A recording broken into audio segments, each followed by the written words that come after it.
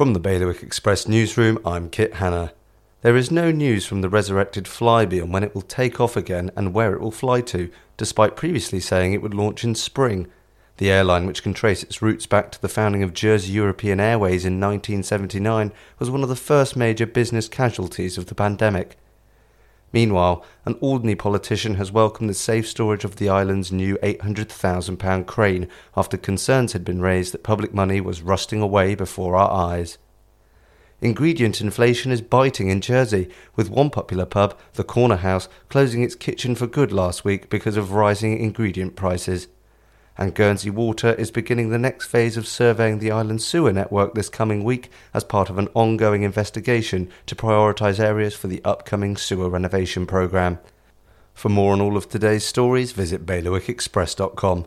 Your weather is going to be sunny spells, becoming mainly cloudy. The wind will be a southeast fresh force 5 with an occasional strong force 6 mainly around Alderney, and there will be a top temperature of 10 degrees. That's the latest from the Bailiwick Express news team.